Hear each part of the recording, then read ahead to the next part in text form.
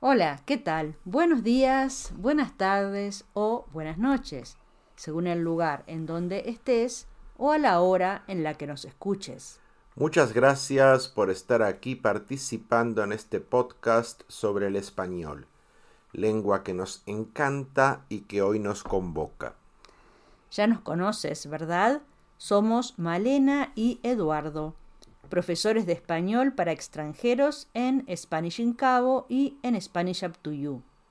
Si quieres estrechar tu relación con el español, cliquea aquí y descubre cómo en poco tiempo vas a hablar mucho mejor.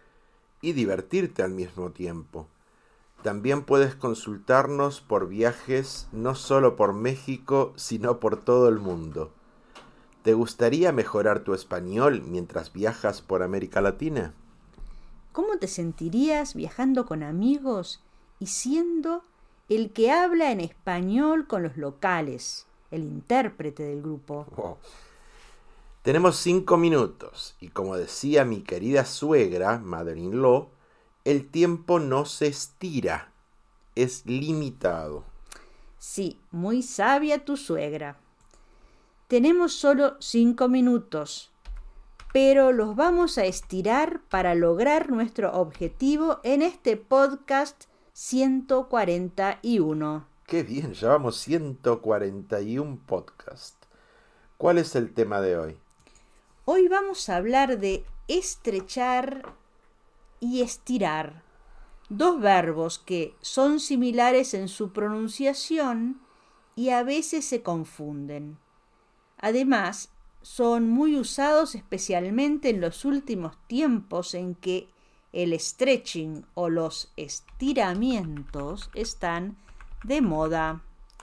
Estirar, To stretch, estrechar, to tight, estiramientos. stretchings. Hay un falso amigo entre el español y el inglés, entre stretching y estrecho. El stretching es muy bueno para mejorar el núcleo o core en inglés, o sea, los músculos profundos del abdomen. Y muy importante, Eduardo, los puedes hacer a cualquier edad. Recuerdo que el profesor de gimnasia nos hacía estirar antes de las clases. A mí ahora me gusta estirar las piernas de vez en cuando y salgo a caminar para eso. Puedes estirar un papel que está arrugado. You can stretch a paper that is wrinkled. A veces los suéteres se estiran y se hacen más grandes. Cuando eso pasa, no hay stretching o estiramiento que lo mejore. No es elegante para nada. Ay, ¿qué importa? Claro que importa. Por otro lado, las amas de casa en América Latina estiramos el salario para llegar a fin de mes. Housewives in Latin America stretch their salaries to make ends meet. Y en la cocina, Eduardo, ¿qué se puede estirar? No sé, la masa de los tallarines o de la pizza se estira. Se puede estirar la comida, es decir, hacerla más grande. Por ejemplo, si necesitas más salsa bechamel, le agregas más leche. Tienes una salsa más líquida, pero mayor cantidad.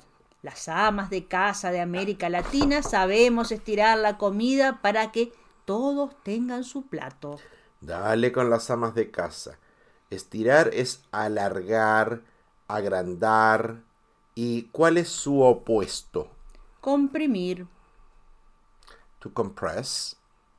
¿Qué es estrechar? Es apretar, ajustar. Ejemplo, se estrecha la cintura de un vestido. Mejor dicho, algunas personas pueden hacerlo, otras no. No veo por qué Some tosas. people can narrow the waist of a dress. Otras no. Others? Others no. Otras no. No.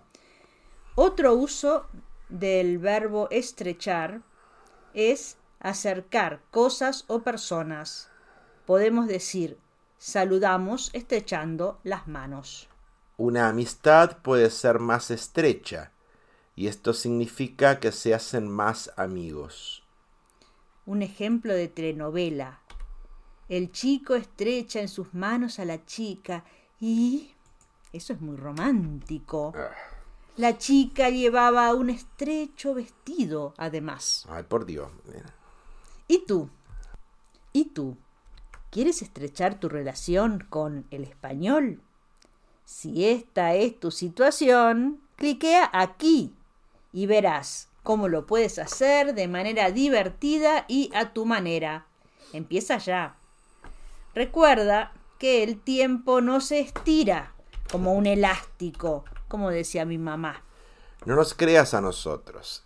Entra el viernes al taller gratuito y escucha cómo hablan quienes participan en Spanish Up to You. Si llegaste hasta aquí en el podcast, es que el español te interesa. Cliquea aquí y agenda tu entrevista privada. Este club es para ti. No te vamos a decir que con Spanish Up to You vas a ser un estudiante exitoso de español. Descúbrelo. ¿Te gustó el podcast? Compártelo.